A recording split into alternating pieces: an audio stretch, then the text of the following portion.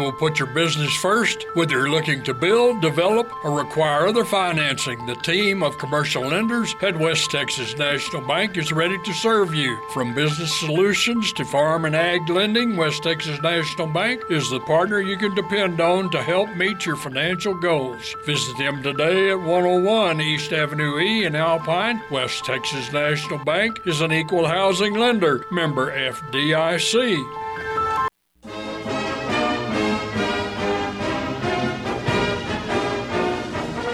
Time now for Buck Banter with your host, Alpine ISD Superintendent Dr. Michelle Reinhardt.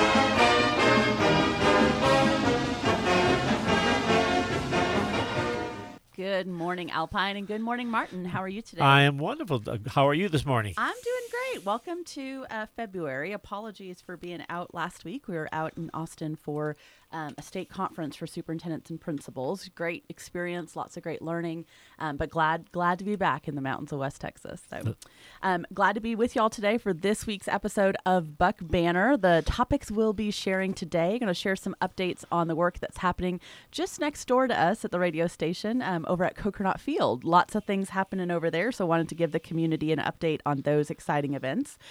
Middle of the show, we'll talk a little bit about, this is shifting from the positive to the not so positive, some CAD Comptroller losses that we just found out about this week. So again, updating the community on what's going on there. And then wrapping up with some great news about our Buck Veterans Honor Wall at Alpine High School and a new meal program that we'll be doing for the community as well. So lots to share in today's show. Well, looking forward to it. All right, let's jump in. So Kokernot Field, Martin, you and I talked about this in December and about some of the work that we'd been planning. And I love when just 2 months later, we can hop back on and say, hey, that wasn't just talk, right? That wasn't just a plan. Here's what's actually happened. So today I wanted to update the community on the progress of some of those projects that we've been doing at Kokernot Field. So over the past few months, we've committed $75,000 to improvements at the field. Now, on the one hand, $75,000, that's a lot of money, right? Like no one would turn away a check like that. But also $75,000 doesn't stretch that far at a multi-million-dollar facility like Kokernot Field, right? So $75,000 isn't what it used to be. That is true. So it's a both and. We're able to do quite a bit with that, but not nearly as much as we would like to.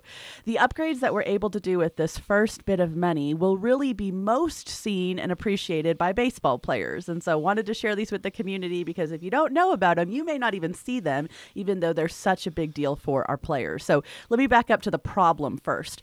Because of erosion out here in West Texas of the dirt and clay on our playing surfaces, specifically I'm talking about like the infield surfaces that are dirt, think of where all the players run the bases, etc. And then the warning track, which is out near the outfield wall, and then also down both baselines on the side of the field. So years of use, wind, rain, weather, etc., had actually eroded that dirt to where there's about a 4-inch, in some places even a 6 or an 8-inch gap, vertical gap, between the level of the dirt and then the grass right beside it. And so that was causing a lot of problems, as you can imagine. The field had actually become dangerous to play on. We were having lots of rolled ankles, or like I don't have all my baseball terms up to snuff, y'all, but like a grounder that would kind of come up and then hit that ledge and pop straight upwards into a player's face or whatnot. And so it was getting to the point where those things absolutely had to be addressed and really had become a safety issue. We even had 2 high school teams, I think one was from the Midland area, one was from El Paso, who love coming to do their playoff game here at Kokernot Field. And last year they wouldn't come. They wanted to play it there, but then when they saw the state of the field, they found another venue because of some of those issues. Yeah, right. So we don't want that to be the case. So on the one hand, we knew exactly what we needed to do. On the other hand, it's not a simple fix. So I learned this. Even though we have tons of dirt here in West Texas, you can't just put any dirt in those places. Martin's smiling and kind of shaking his head at me like, you didn't know? Well, now I do. Special dirt in those. And so we knew we needed to fix this, but needed to work on a plan to be able to afford that work. So we've been working with Sul Ross State University on this project over the last year to be able to coordinate these upgrades in both of those parts of the field. And how we're able to fund it is we've had funding contributions both from Sul Ross State University, also from the Alpine Cowboys from their 2023 sublease payment that they made. And then Alpine ISD has committed funding to that as well. On the Alpine ISD side, we've been blessed to be able to use HOT funds. So wanted to share this with the community, which are Hotel Occupancy Tax, that's the HOT, grant funds. We applied for those last summer and then were approved for those and delighted to be able to use those. So let me tell you just a little bit about what those are if that's new to you. When visitors come from out of town and they stay at our hotels, they pay a hotel occupancy tax. And that's collected by either the city or the county, depending on where the person's staying. And then those funds from the city are made eligible back to different community organizations that they can use for different projects that will bring even more tourism back to town. So it's kind of a cycle, if you will, in support of tourism. And so really excited that, folks that are coming to see Kokernot Field, that we're able to use some of that tax revenue that's generated from those visits to be able to put back into the field and keep it a place that we can keep playing ball on and an amazing facility for our community. And it's definitely a draw to tourism. Absolutely. Absolutely a gem. So updates on how the work's going so far. Martin, you've probably seen lots of different trucks moving in and out of this area over the last little while. If you drive by, you'll see different piles or mounds of material in the parking lot outside Kokernot Field as we do this work. So I wanted to update on how it's going. Kincaid Concrete, local company, won the bid for the warning track work on the peripheral of the field, and that's coming along really nicely. They're doing an incredible job, so thank you to the folks there. They cut down that material to the base. They had to cut some lines and just kind of get it all laid out again the way it should be, have installed multiple layers of material, and in some parts of the field, that warning track is already complete, which is awesome. I think they've done it all in like 2.5 weeks, which is amazing. They'll finish their project after the next project I'll talk about, just because that warning track is also part of the entryway into the field for this next project, so it has to kind of wait. The second project is the infield dirt work, so think about between all the bases, pitcher's mound, home plate, etc. That has a different type of specialized material, which was just delivered yesterday. We had 3 big trucks in town delivering that from Mineral Wells, and that work will start next week with that company coming in on Monday. Again, removing the material that's currently there, or what's left of it, let's be clear, then replacing it up to the level it should be and leveling that off to give the field a much safer playing surface for moving forward. So we hope to have all of that work completed by the Alpine Bucks baseball home opener on February 19th. Perfect timing. 2 weeks away, which is wild that it's already baseball season. But come out and check out those updates to the field. We're excited to be able to do them. More to come. We know that this dirt work, while important, is just a little bit of what really needs to be done at the facility. Some of those small, I'm using my air quotes, y'all, but some of the small projects we're working on there are things like bringing the rose garden back, sprinkler systems, and some things there. But we also know there's big projects that need to be done there, big like the lighting system, seating, etc. And so, lots of those to still figure out, but excited that we're moving in the right direction, and so grateful to our partners at Sul Ross State University for helping us move this forward. We'll all be looking forward to baseball season this year for sure. Absolutely. All right, pivoting to our second topic, let's talk a little bit. Not as pleasant. That's true. Just say it. Let's just say it. Talking about CAD Comptroller losses, absolutely something we've talked about before, but if you're a first time or a recent listener, I'll brief you a little bit on what's going on. This is the time of year when this conversation comes up, and I'll explain why. On Wednesday of this week, the State Comptroller's Office released what's called the Property Value Study, and they do this study for every single school district in the state of Texas and for their corresponding local county appraisal districts called CADs.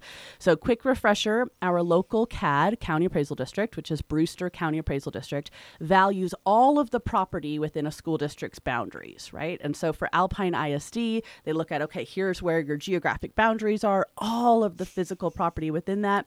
was worth $820 million last year, 2023. So that's their number that they submit to the state. Then the state comptroller's office does a study where they're like, okay, we're going to check and see if we think you did a good enough job on that, you being the local CAD. So what they do is they sample different properties from all different property types or categories. So they'll say, okay, let's look at your single family homes. We're going to pick out these 20 single family homes, and we're going to look at these 20 acreage parcels, etc. And they're going to say, here's what we think each of those little sample properties should have been worth. And they said, here's what we say the state value of that should have been. And then they compare that to, and then they use that to come up with a projection of what all of the property within Alpine ISD should have been, what the state thinks it should have been. So they kind of, again, do a little sample, but then extrapolate it to a larger number. And so the state comptroller says that all of the property within Alpine ISD should have been valued at $897 million. Again, for reference, local CAD, $820 million. State comptroller, $897. Another 10%. Another 10%. Martin already knows where this is going. So then the state comptroller compares those two values, right? You're never going to have a case where the state and the CAD get the exact same number, but how close are they? And that's what the state's looking for. They're checking to see if the local values are within 5% of what the state thinks they should be, right? That's a whole other conversation, but that's what they're looking for. So in our case, the Brewster CAD values are about 91% of what the state says they should be, and that lies outside of the 5% variance interval. Like you got to be 95% or higher kind of thing. So that means that the Brewster CAD fails the state's property value study for Alpine ISD for 2023. Now, you might be like, why are we talking about this? Like, what does this have to do with the schools at all, right? This is all about our local CAD. It's a separate entity. But here's what this has to do with schools. When your local CAD fails, the state turns around and withholds school funding dollars from the local school district, despite the fact that the CAD and the ISD are completely autonomous entities, right? That we don't have anything to do with valuing property, but they need someone to punish, and so schools are who they pick. So what does this mean for us? Let's talk specifics, since we're the agency impacted by this particular failure. It means that we, Alpine ISD, will be shorted additional funds on our 2023-24 school year budget. And that's the one that we're in right now, right? Like we just finished month 7 out of our 12-month year. Our fiscal year runs from July 1 through June 30th. And so at the time when you're 7/12 of the way through a fiscal year, you find out you're going to lose additional state money on that budget that you're already more than halfway through. So we're going to have to pivot mid-year based on those losses. So I'm sure you're wondering, well, like, how much are we talking about? Are we talking about like $20 bill or what? How much are we going to have to absorb? Past years, we have lost anywhere from $500,000 to $1 million a year, which is yikes. Yeah. Pretty significant on a $10 million budget. So right now, again, these results just came out Wednesday. Our financial consultants are running the numbers through the state's funding formula to find out exactly how much will we lose and how much do we have to contract our budget by mid-year because of these external losses. If there were bright news in this, and it's a very dim bright, but here we go. The bright news is that our local CAD failed better, air quotes here, failed better than previous years. So in previous years, their results on the property value study were at kind of the 76%, then 83% marks. And so now being at 91%, which is closer, right? Closer. We're hoping that the losses that we're forced to take in Alpine ISD will be at least less money, but that's to be determined. Complete disclaimer here. Like Alpine ISD, we are not, and actually cannot by law, try to influence the property values. That's not why I share this with the community. We're happy to not be in that business at all and not have anything to do with actually setting the values of people's property. But our job, and my job as superintendent of the district, is to expose the circumstances that result in our persistent underfunding. And here in Alpine ISD, this state-level CAD comptroller dispute issue is one of those things. And so that's why we talk about it, so people know what's going on and how it impacts our local schools. Also, you've heard me talk on previous shows about our statewide legislative push to address this, right? To fix this, to decouple these two issues in state law so that the state of Texas will quit punishing school districts mid-budget year, exactly what's happening this week, with financial losses based on another entity's performance, right? That's just not how this should be. So more to come in future shows about the size of our loss this year. Again, we don't have that number yet. And then what it'll mean for the school district and what we can do as a community to keep kind of pushing on this issue to kind of just at least separate CAD comptroller disputes from school funding locally. I know we have nothing to say. Martin and I are like, good luck. Yeah. Thank you. Taken. Thank you. All right, let's pivot to some positive community updates to wrap up with some great news. So 2 things I wanted to highlight here. First is the Buck Veterans Honor Wall. That's very nice.